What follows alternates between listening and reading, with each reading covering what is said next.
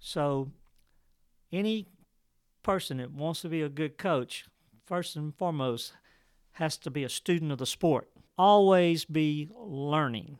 But you've got to get your knowledge level to a point to where you know what you feel is right or wrong, and is it the right time or is it the wrong time? And as we explained earlier, I do some things that I believe is the safest and the best way to jump far.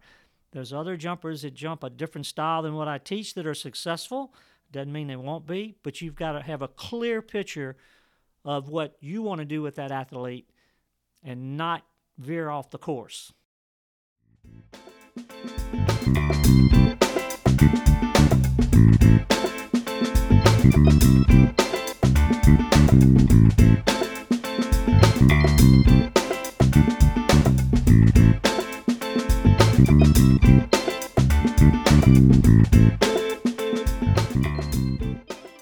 Hey, what's going on, everyone? Welcome to episode 9 of the Water Ski Podcast. This episode is part 2 of my interview with Jay Bennett. I'm super stoked about this. This is an episode talking for an hour just about coaching. Something that, in my opinion, in my sport, we don't hear enough about. There are names in the sport that a lot of people respect and they get training from. Some people don't have this fortune to get training from, so they ski with their ski partners and figure it out on their own. But again, despite the listener, I think this is a great episode. Jay shares all sorts from his early days coaching, what he believes works for him in terms of coaching athletes of any level. Talks about some of the recent experiences he had as a coach, both for the U.S. team at the Pan Am Games and as coach of some athletes that competed in Malaysia for the Worlds this year. And he also talks about some very important stuff like how you develop trust with your athlete, how you become a better coach over time, some advice for new coaches. And also something that I found profoundly interesting, which is how do you find, the fortitude to step back and the humility to step back when you see that some things might not be working. So yeah, without further ado, enjoy the second part of my interview with Jay. I just want to take the opportunity to thank him for sitting down with me for a while. We had some microphone issues. We had some people stepping in whilst we were doing the second part. But overall, I hope you guys enjoyed this. So yeah, here's part 2. All right, Jay. So for this second episode, I really want to focus on coaching. Okay. And we have obviously talked in the first part about your beginnings and, what you've been able to accomplish as a businessman, as a skier. But I really want to focus on coaching because I do believe you're one of the best coaches in water skiing. Well, thank you. And you've coached and mentored so many athletes through the years.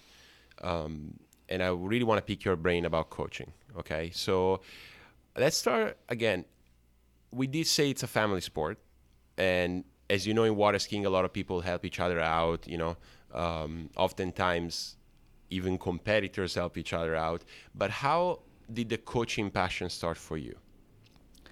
Well, I think when I got to a point to where I was not being able to put in the time, both time-wise and physically, to ski for myself, when you start a ski school, you go all the way back to when you were in a club situation. You always try to help people. Right. I mean, this is back to kind of part of the segment that I didn't say in the evolvement of the ski school, but it really started kind of getting my attention when a gentleman named George Blair came out to water ski with us on False River, and we had a ski club. We didn't think anything about it, having a ski school or ever starting it as a business. And so this is a perfect example. The gentleman came out and he skied, and I helped him with some basic 28 mile an hour, 30 mile an hour slalom skiing, and he was an avid barefooter at that time and helped him with some barefooting. And he goes, really appreciate it, and he leaves and leaves a nice note on the table.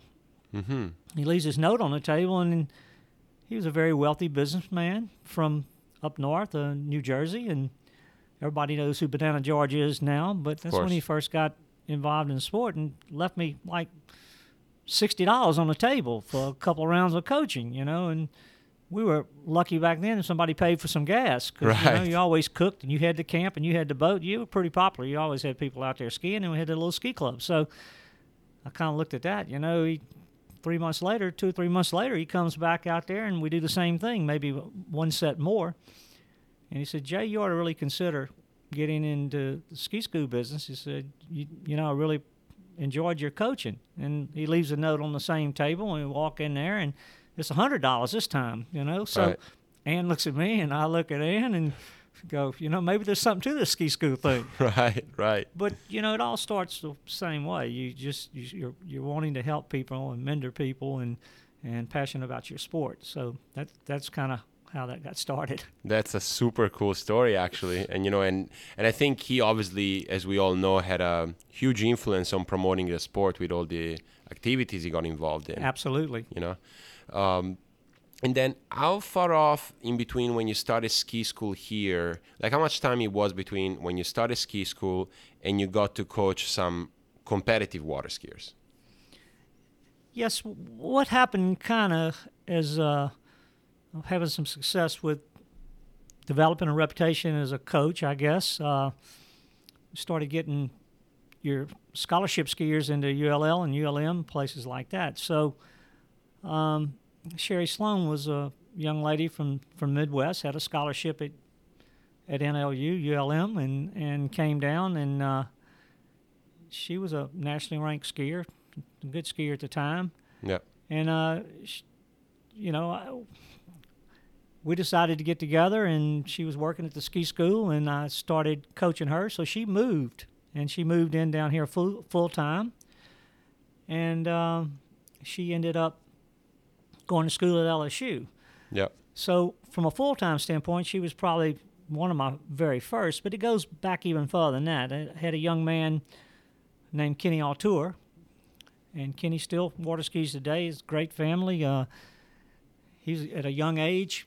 He moved in, and what the kids were doing, like they do at other places, they move in and they're full-time, and Ann and I are their parent and guardians, and they go to school at in the Zachary school system and come in the afternoon. We hit the water. So it goes back to the first one, our first live-ins, Kenny Altour, became very, very successful. He, in amateur level, he broke Carl Roberge's boys one record, and or boys two then, I guess.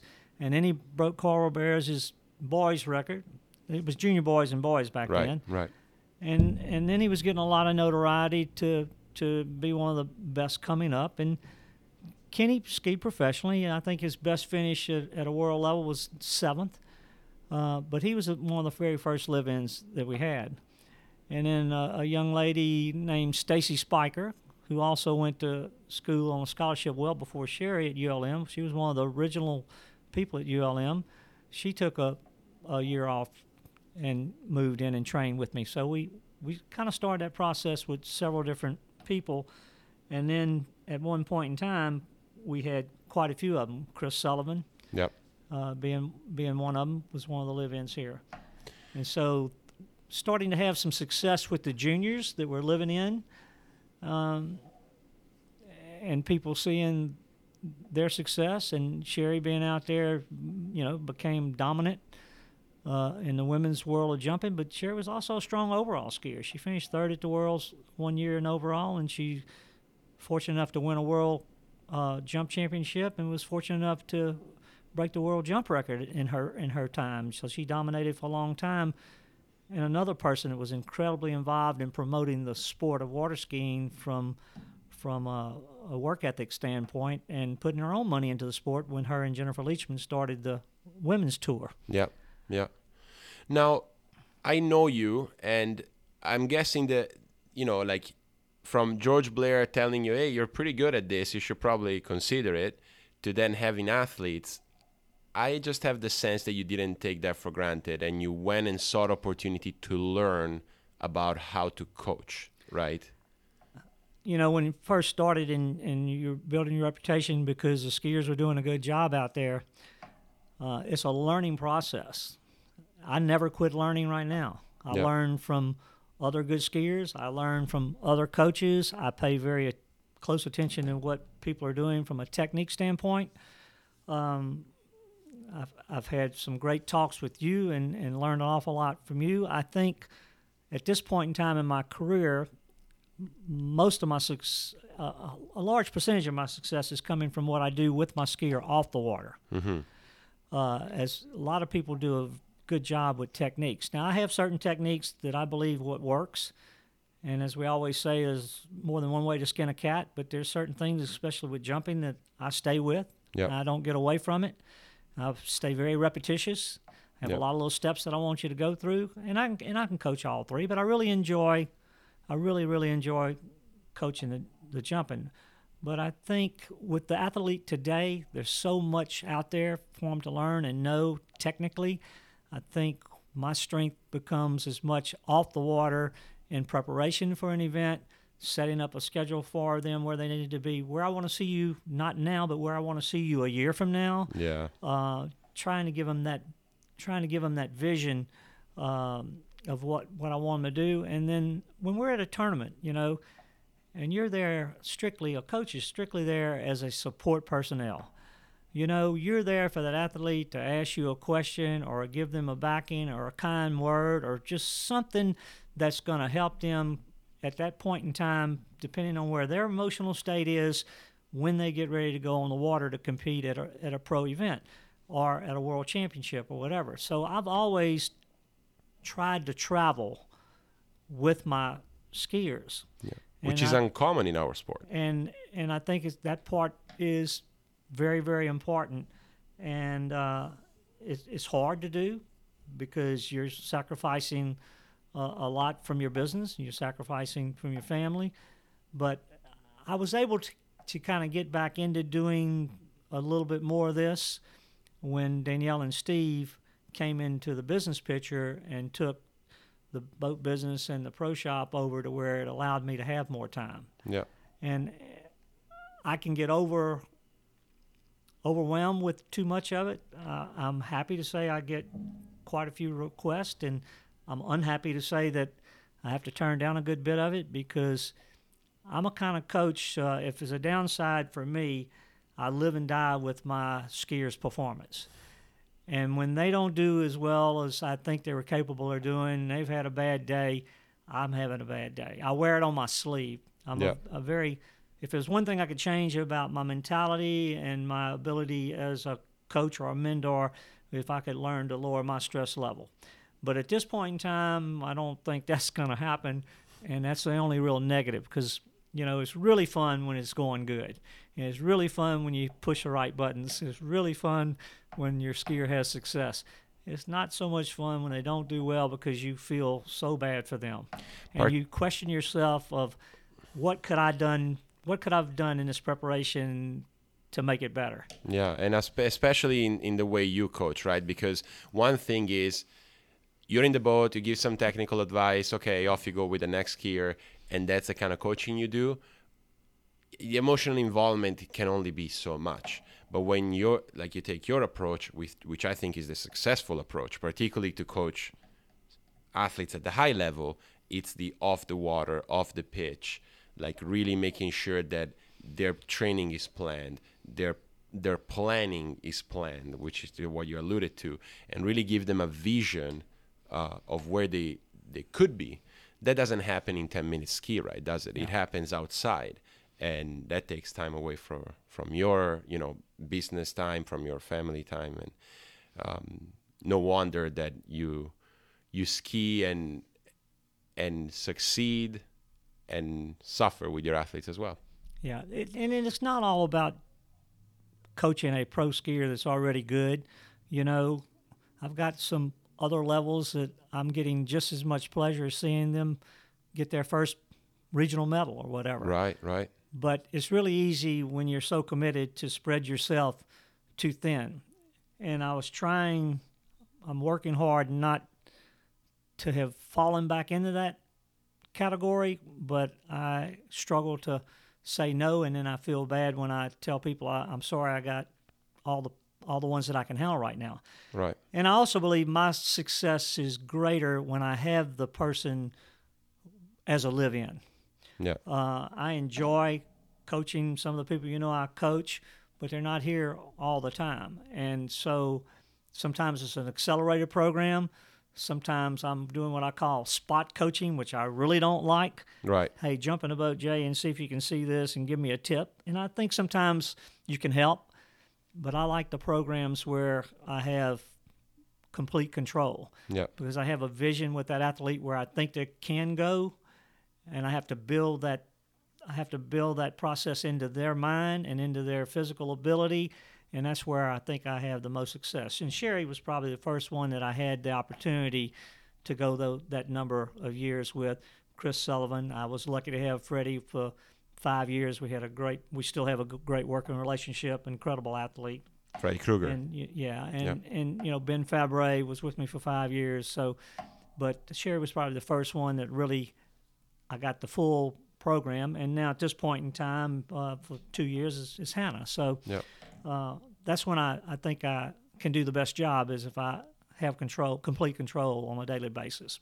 Yeah, and yet I want to hear your opinion on this, because on one hand, of course, because especially you're doing so much off the water, you need to exert some kind of control. But then on the other hand, you have to adapt to your athlete, and you have to make sure the athlete also grows in the process to where they can recognize things, right? Like they might not be at a tournament with you all the time. Sometimes you can travel. So how do you balance that, like wanting to control their routine and them learning about themselves? You're making a very good point, because how do you become a good coach and never quit learning? Right. And one of the things I learned with Sherry is that up until the latter years of her career, I was carrying the 3-event bag. I was at the event with her. We even had headsets in her helmet where I could talk to her when she was on the water. And I learned something very valuable as a coach at that point in time after her career, that I've got to prepare those athletes for when I'm not there, for where they can think for themselves and figure out what they need to do. It's a great situation for us to be there working as a team, but you can't always be there. Right. And the other variables are in these equations, because every skier is different. You have family involved with that skier. You have relationships involved with that skier. They're not necessarily from this country. Right. When you have them here in your environment, you know what to do with them, but you don't have all the variables that you need to have and knowledge of what they have going on in their life. Right. And all that really plays a part in your end result.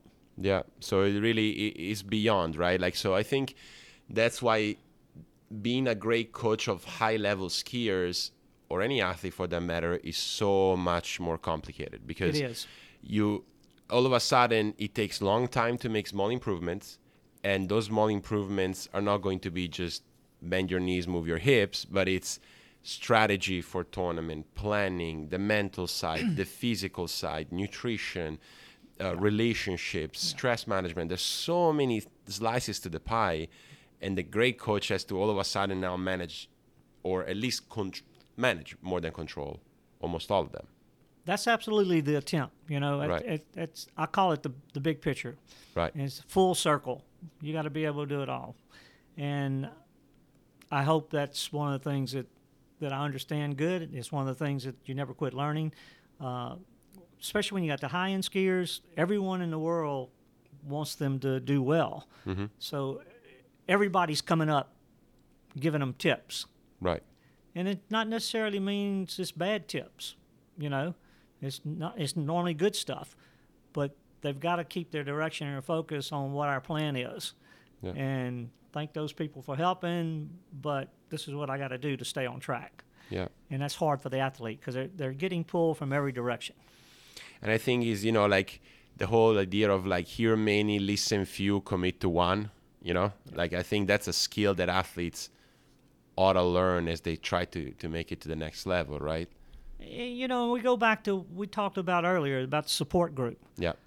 It's just not what I'm doing. I've got to have a good driver out there. My family's got to understand that what I'm trying to do with that athlete.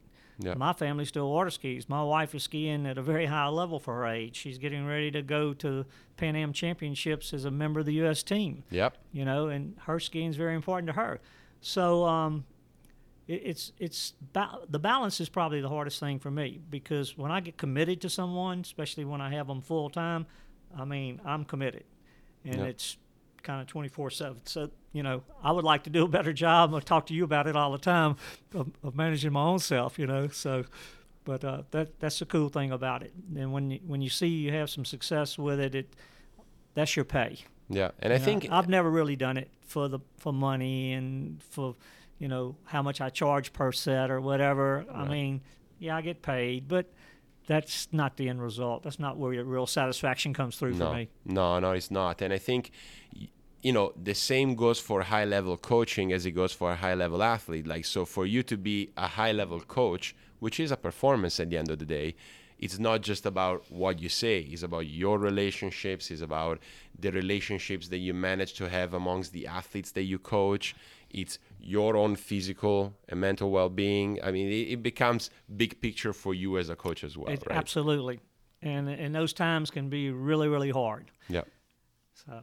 And it's funny how they parallels the athlete, right? So you work so hard for the one opportunity, and then you do get it, and it's probably actually the thing that keeps you in. Yeah. So you do get that one satisfaction, that athlete that performs really well, no matter the level, honestly. Like you said, you have athletes that you're following across the spectrum of performance, but they break through, and that keeps us going, doesn't it? Yeah. Yeah, there's, you'll get in these situations where they're not making a progression that you would like to see them make. Yeah. And then so you're going, what can I do different as a coach? Mostly in the technique stuff that you're working with on the water. Mm-hmm. What you're doing right at this point in time is not working. How can I explain this in a different manner where they will understand? And then with international skiers, I have the language barrier that, I've got to learn them, they've got to learn me. And so, yeah, it's very, very difficult. You normally see if your student is doing well, your athlete's doing well, normally the coach is doing well. Yeah. If the student or your athlete's not doing well, you're not doing as well. If you're really invested, it's a real parallel there. Yeah, it really is. It really is. Can you give me a story of when it did work well? Maybe in recent years or like early on, like one particular episode that you remember, like giving you a lot of satisfaction as a coach. Well, there's so many of those times. I don't have anything right now at this point in time. You don't remember the past quite as much as you remember the future. Yep. But we just came from the World Championships in Malaysia, and I don't want to spend a lot of negative time on that, but it was a very challenging site. Right. And so with my skiers, I probably spent the most amount of energy in trying to get from one event to the next event to where they could do the best they could on the water.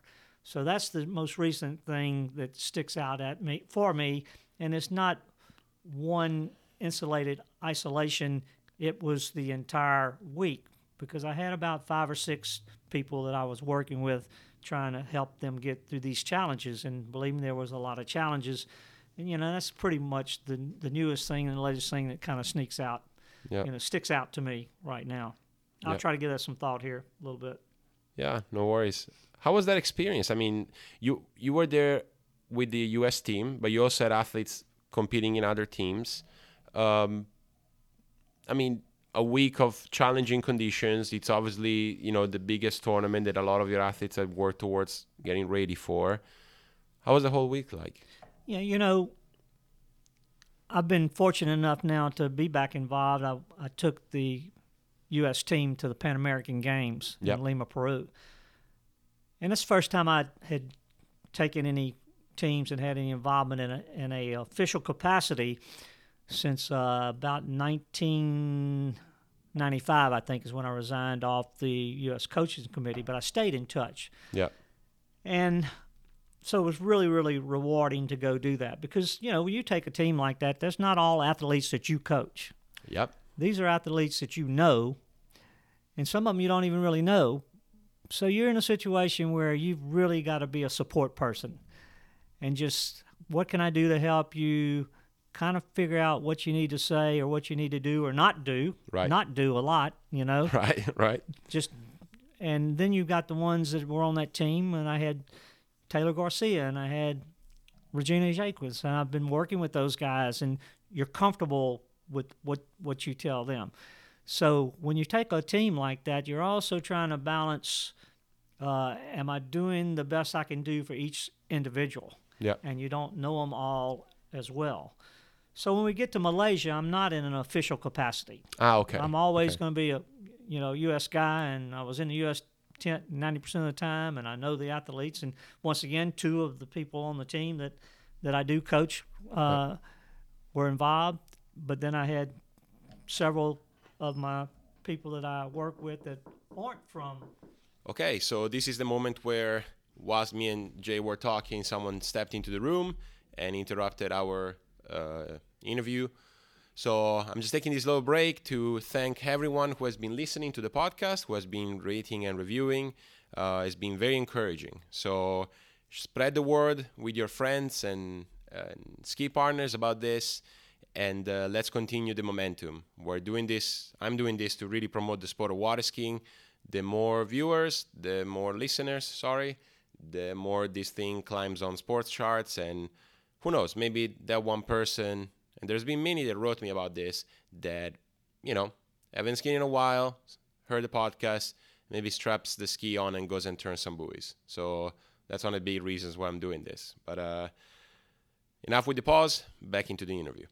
So we're talking about, obviously being in Lima for the Pan American Games and the challenges that occur, right? And, it was great. I was fortunate enough to have a team leader as a close friend of mine. Yep. Has been involved with us from the days that he and his wife worked at our ski school. So we had a great trip. We ended up with 5 gold medals. That's really the most that the U.S. team had gotten in past Pan American games. So we had a good deal. And then we're not 2-3 weeks out of going to Malaysia, which really hard trip for everyone involved, because it's the travel. A lot of times the travel, preparation, things such as that you need to do to be able to perform your best. So in Malaysia, I have several skiers that I'm trying to help that are not U.S. skiers. Yep. And so you're trying to get around to everyone, and you're trying to balance it the very best you can. And in those trying situations, it was very stressful and hard work as a coach. Right. And when you have that number of skiers, unfortunately, everybody doesn't do as well as they'd like to do. Of course. But we had great success, and some things could have been better, but overall it turned out real well. But it was a considerable amount of work. Yeah. And one of the things I wanted to touch with you is the mental side, because, of course, because of my training, but also because I believe, jump tends to be your favorite event. And I think that jump is the most psychological event of the three. And the reason why I say that is it's an extreme sport. You have, generally speaking, if you want to go further, you have to overcome some fears and really, push out of the comfort zone. And also it's the simplest in terms of movement, right? So it really becomes that off the water and on the water mental side. And I wanted to hear, what are some of the things that you learned over the years that can help jumpers maybe, overcome a crash or push it a little further in order to gain some feet, That's a very good question, and I'm going to have 2 parts to that. Yep. One part's going back to when I have the ability to work with you every day, how I break everything down, and repetition is the key for me, especially if someone is coming off of a crash. You have to back up. I think one of the biggest things, no matter what time of the where you are in your season, if things aren't moving forward like you want it to, most athletes just keep charging. Mm-hmm. And you've got to stop, and you've got to go back. You've got to back up, and you've got to work on some of the basic things that are not at the high performance level, some of the basic fundamentals. So if you're doing it correctly as a coach and you're breaking it down, you're doing a tremendous amount of repetition. You're going out there doing it over and over and over and over and over where the mechanics seem the same. And even though the athlete's not a machine, they can get some real consistency in what they're doing. And until you get consistency at a certain drill or a certain level or a certain point of what I'm working with you on, you don't need to move to the next level. Yeah. But even in the middle of the heat of the battle where you got a really big tournament 2 weeks from now, I've had tremendous success. Say, stop the boat. Let's back up. Let's take a breath here. Let's go back and work on some of these fundamentals, and then we'll see if we can move forward again. And I would say 9 times out of 10, if not 10 times out of 10, it works really well. But mentally, it's the part that we're dealing with, and the fact that nobody wants to back up at that time. Right. I've got the World Championships in 2.5 weeks. What do you do? What are you making me do single cuts? I'm making you do single cuts because you've lost your position at the base of the ramp. You don't have the lift that you had, and we've got to back up and get that fixed. Yeah. That's a perfect example of it. Yeah. So you are in the mental stages with the athlete of them having insecurity because they're not skiing at the level they need to ski at, and you've got to get them right mentally as well as what we're doing physically on the water.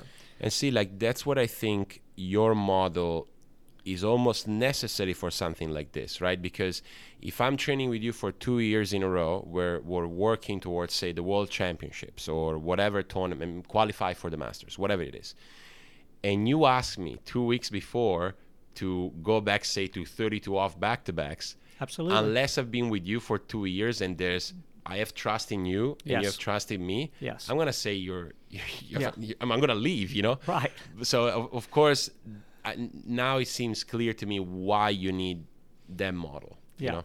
It's very, very clear to do something besides what I call spot coaching, to have them believe that everything you're asking them to do will work. Yeah.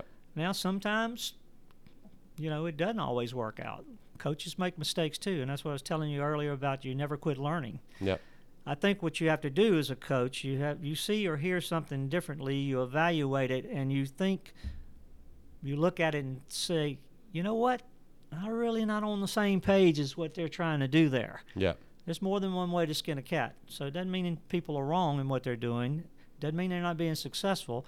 It's just you have to stay true to what you understand mechanically on the water works. And we're talking mostly about jumping, but the same with slalom. Yeah. Things we talk about all the time.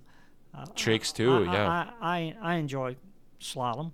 Yeah. I enjoy jumping more, but I get it. I got the slalom thing a little bit, but jumping's where I like it the most. So. Yeah.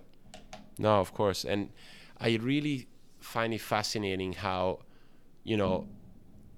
like, you develop trust with an athlete, right? And like you as a coach, right? So what do you think? Obviously, on site, but what are some of the things that help you develop trust with that athlete?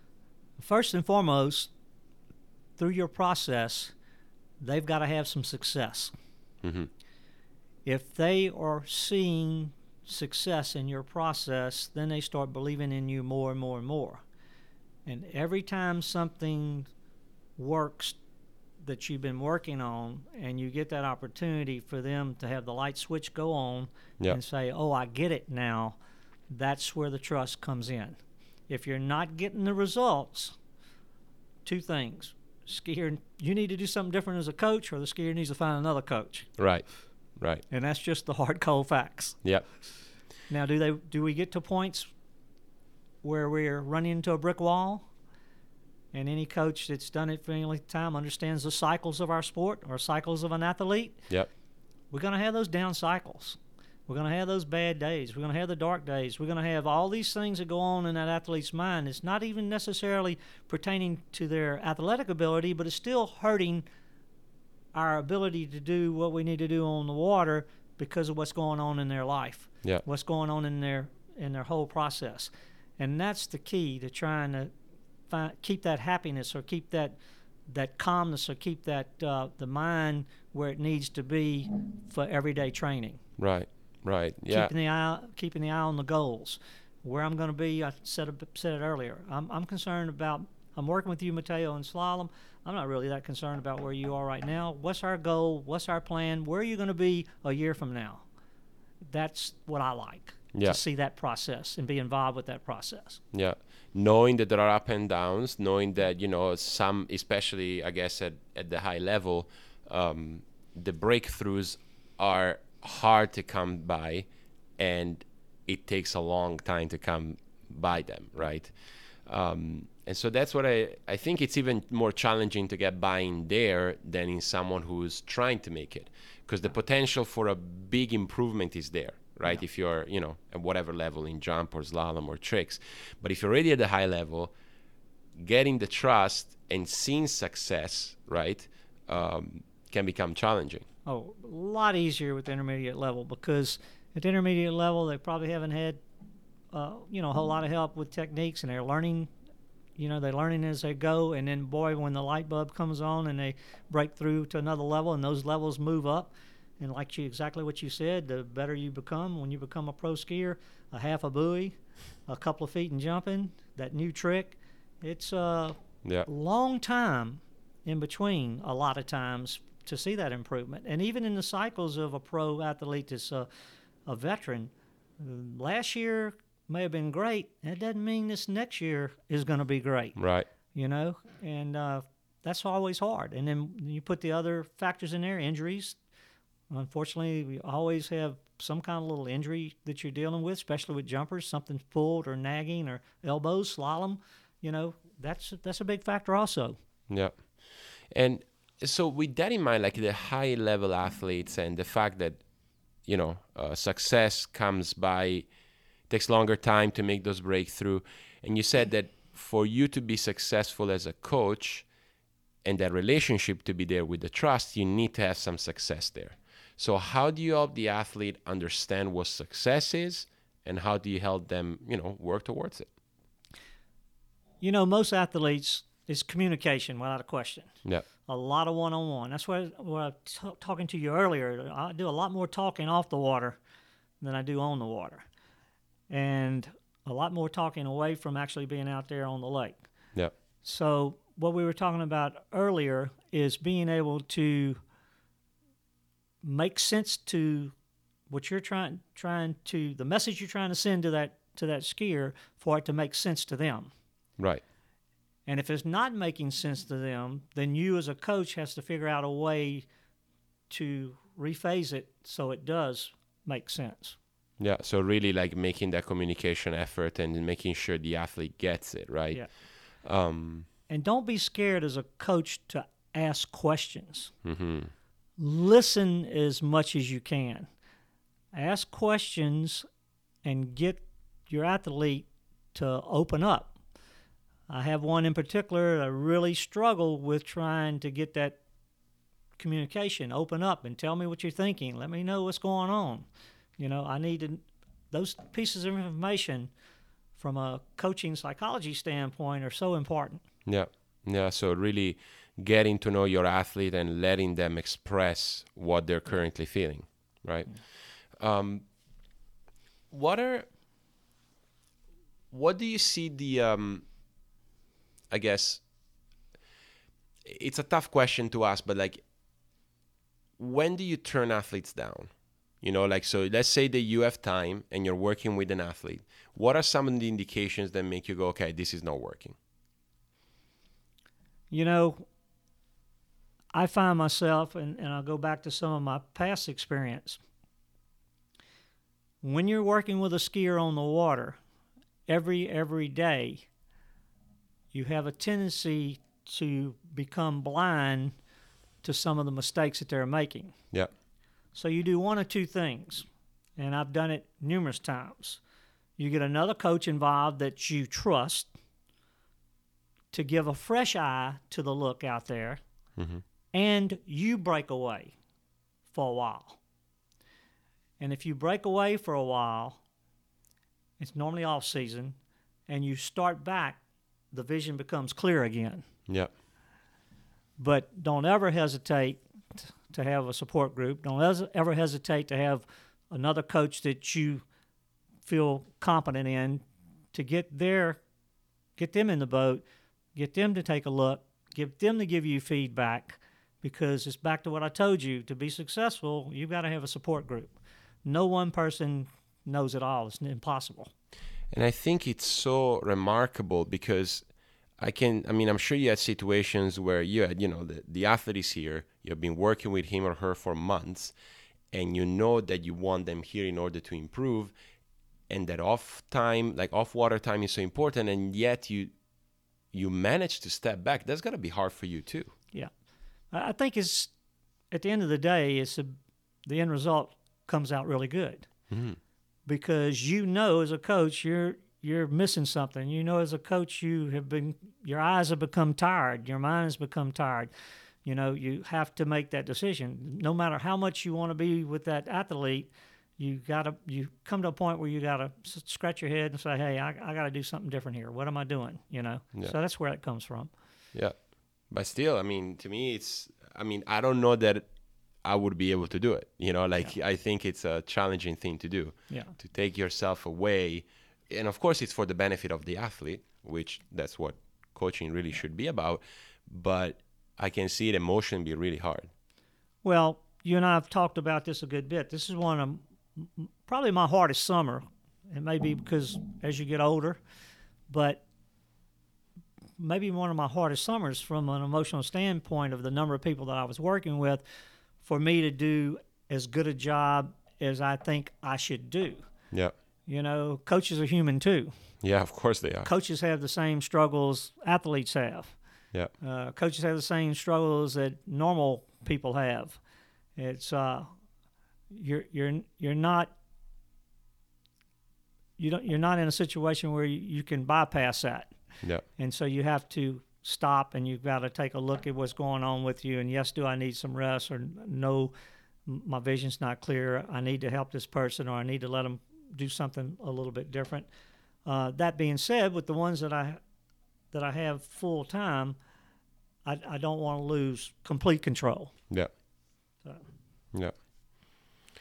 Look, I know there's a lot of people listening to this that they might be, like you were at a time, a club member that loved to ride in the boat and help out, or there might be some coaches listening to this who are just starting. They open their own ski school, and they're trying to get athletes to buy in and to help them improve. What are some of let's go with 3. Let's give them 3 recommendations on how to become better coaches. That's a great question, because I see a lot of times people out there coaching someone, and they're not necessarily telling them something wrong. It's just not in the right order. Uh-huh. So you need to get the training. Need to get a clear understanding. You need to go to coaches symposiums. You need to read every article that you can read or pick up from a pro skier, and then you just put this together to the best of your ability. I think coaching, to an extent, is the knack of being able to put the moving parts together. Mm-hmm. So another way to explain it, on a scale of 1 to 10, if I said, okay, Matteo, write down 10 coaching tips for this slalom skier that's getting ready to go out there on the water. Mm-hmm. And I've got Matteo's 10 coaching tips. And so I go out there and I start at number 8 instead of at number 1. It doesn't mean I'm not telling them something's going to help them, but is that really the area where you need to be working first? No.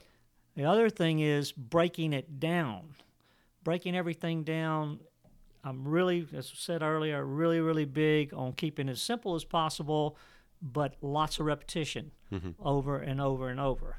So any person that wants to be a good coach, first and foremost, has to be a student of the sport. Yeah, big time. Always be learning. But you've got to get your knowledge level to a point to where you know what you feel is right or wrong, and is it the right time or is it the wrong time? And as we explained earlier, I do some things that I believe is the safest and the best way to jump far. There's other jumpers that jump a different style than what I teach that are successful. Doesn't mean they won't be, but you've got to have a clear picture of what you want to do with that athlete and not veer off the course. Yeah, so let me see if I understand this correctly. Like you obviously have to be a student of the sport, and you have to come up with a theory of how you believe a skier should grow up. Absolutely. Knowing that, you have different bodies in front of you, you have different minds in front of you, and eventually you have to adapt that theory to who you have in front of you. Yeah. But you have to have that theory, knowing that a theory changes. Like that's how it works in science too, right? Like you discover something new, equipment changes, and you have to adjust your theory, but you really have to be more than just someone that looks and gives tips, right? You have to have a theory of how you believe a jumper should grow, or a slalomer, or a tricker. And that's brings up another really good point. You have an intermediate level skier or you have an older skier, sometimes the coach has to realize you've got to work around their flaw. Meaning a lot of coaches get online and we're going to change this, we're going to change that. You got to do it this way, hardcore, down the line, this is the way it's going to be. Right. With a pro athlete that has the learning styles that we all know, they have great kinetics where they have a good feel of what's going on the water. They have a great ability to have mental imagery. It's easier for me to add a technique to one of those high-end people. On an intermediate level, you're not going to change some things that they've been doing the wrong way for 20 years. Right. So find another way to help them. Right. But don't sit there and just hammer them on something you're never going to change. Work around that flaw, and you'll still have some success. And I think in order to be able to do that, as you said, you have to have your own understanding, well-educated, well-thought-of understanding of how someone should slalom or jump. Because then if you have that guiding theory, then you can sort of say, okay, the way in which I can achieve these fundamentals with this athlete who has this flaw is possibly X way or Y way or Z way, and you really adapt to the flaw. But if you're just big about 3 or 4 key concepts and that athlete don't have 2 of them, well, then you're lost. Yeah, right? Correctly, yeah. Okay, so a guiding theory and obviously wanting to learn about the sport. What else? Making sure you have a clear picture of what your steps are going to be with any skier. Yep. And then learning that person, being able to understand what all variables you're dealing with that particular skier. Yeah. No, great. And one of the ones that I'm going to throw in a fourth one just because I know you well and I know you're big on this. And I don't think a lot of coaches in water skiing are focusing enough on this is periodization. So the importance of rest, the importance of like understanding your body and how much you should ski and how much you shouldn't ski. So can you talk about that a little bit? That's another one of those off the water points that you've got to learn, you've got to read, you've got to study, you've got to work with people like yourself to understand what to do. And that's a perfect example. Let's say when I did have 4 or 5 live-ins, there were juniors. I'm charting their stuff every day. I'm charting the psychological stuff, good or bad, having them write it down on paper. I'm charting resting heart rates, which for me was a big tool for being able to create the training schedule. Yep. So basically what works for you in your training schedule, being a slalom skier with a work schedule of how many times a day are you going to take a slalom ride and how many days are you going to take off into your rest cycle is going to change versus a female that's doing slalom trick and jump. Right. Okay? So all of those pieces going together, it gets very complicated in the fact that you got to have a way to monitor it. We're also wanting to make sure we don't get completely away from the gym work, but in the off season, our gym work becomes very, very top of the list. And then once we get into the season, some people can keep a nice little gym workout, bringing it down 50, 60, 70% of what they would do in the off season. And then some people, it just doesn't work. They just can't manage the gym and get the ski rides in and get through the rest cycle. Yeah. So, yeah, you know, that's a really big deal of understanding. And the problem we run into with any athlete to get them to believe in this schedule that we want them to ski is getting them to listen to their body. Mm-hmm. They're mentally revved all the time. They take a situation where they think 4 times on the water is good and 8 times is that much better. Right, right. And I had a long relationship coaching, and she had many coaches, but I had a long relationship in trying to help her with her training program toward the end of her career, and it was Ronnie Barton. And Ronnie is one of those overachievers, works 10 times harder than the other person. Yep. And that mentality was really hurting her going into a world championships and stuff. She was overdoing everything. Yep. And once, you know, we talk about nervous energy, I said, Ronnie, you stick to this schedule. We're cutting it 50% and going into the world championships. If you got nervous energy, then go to the gym and get some of that energy out that way. Dealt with that way. But I don't want you on the water any more than what the schedule says. In her last world championship, she ended up having the best worlds. That's cool. So those are points that prove to you it does work. Yeah, proper periodization is crucial. Absolutely. Particularly in a sport like this, where when I talk about with colleagues or friends that are not in the water skiing, and they ask me, how long do you train? How long are your training sessions? And you give them the number of minutes, they laugh. But they don't understand that it's so intense on the body, and especially it can be intense on the mind. Yeah. Like one of my friends, Carlo Alais, he always told me, running 39 is hard on the body, but it's even harder on the mind. Right, so I would agree with that. Yes. You know, so you have to find a way to periodize that. Like, you can't overdo it, even if your body tells you that you can. So I think that balance and teaching athletes about that balance is crucial tip for all those coaches out there that are starting or that they want to improve their coaching. Yeah. Well, if they have the passion, they'll find a way to get the education. Yep. And there's no substitution for experience, and you never quit learning. Yeah. You know, if you're in a situation where you feel like you've got it all and there's nothing else to learn from anybody, then you're going the wrong way. Yeah, of course. And I think like education, formal and informal, right? So courses, and I know you've done a ton of those, or just learning from other coaches. And learning experiences, yes, from other coaches, but especially, and I think you would agree, this from your athletes. Like a lot of great deal as a coach, you do learn from mistakes and successes you have with your athletes and from what your athletes tell you. Yeah, the mistakes is something you don't want to have happen, but you learn the most from the mistakes.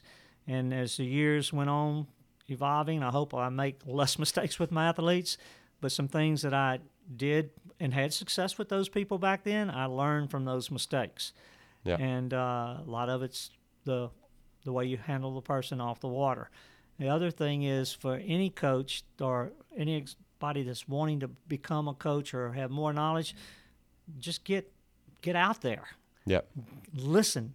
Get in people's hip pocket and hear and listen what they have to say. Some invaluable little tips that you'll pick up along the way that you put together into this big puzzle. Yeah. Yeah, so really have that guiding theory, but you have to listen to others as well, and then you adjust it if you need it. It needs to be adjusted, but if not, absolutely, it's still an opportunity to You'll get learn. to a level that you have your own theories, and you know that tip you heard will work within your theories, or it's not something that works within your world. Yeah. You know, so everything you hear out there is not necessarily right. but you got to take all that information in, and then you've got to have the ability to siphon through it yourself and put it together for your plan. Yeah. Well, Jay, thank you so much for sitting down with me.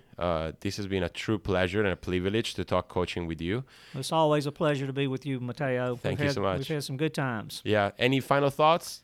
No, just hope everyone tunes in and enjoys this, and really like what you're doing, and I hope you continue this work, because as you know, people don't realize it takes a lot of time and effort. Yeah, well, thanks a lot. I'll keep trying. All right. Thank you. Okay.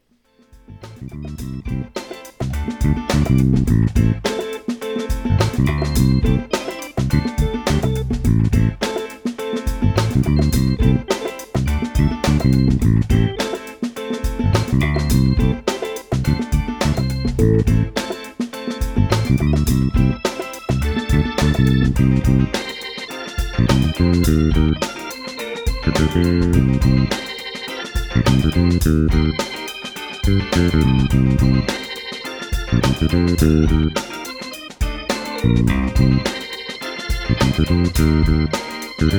you.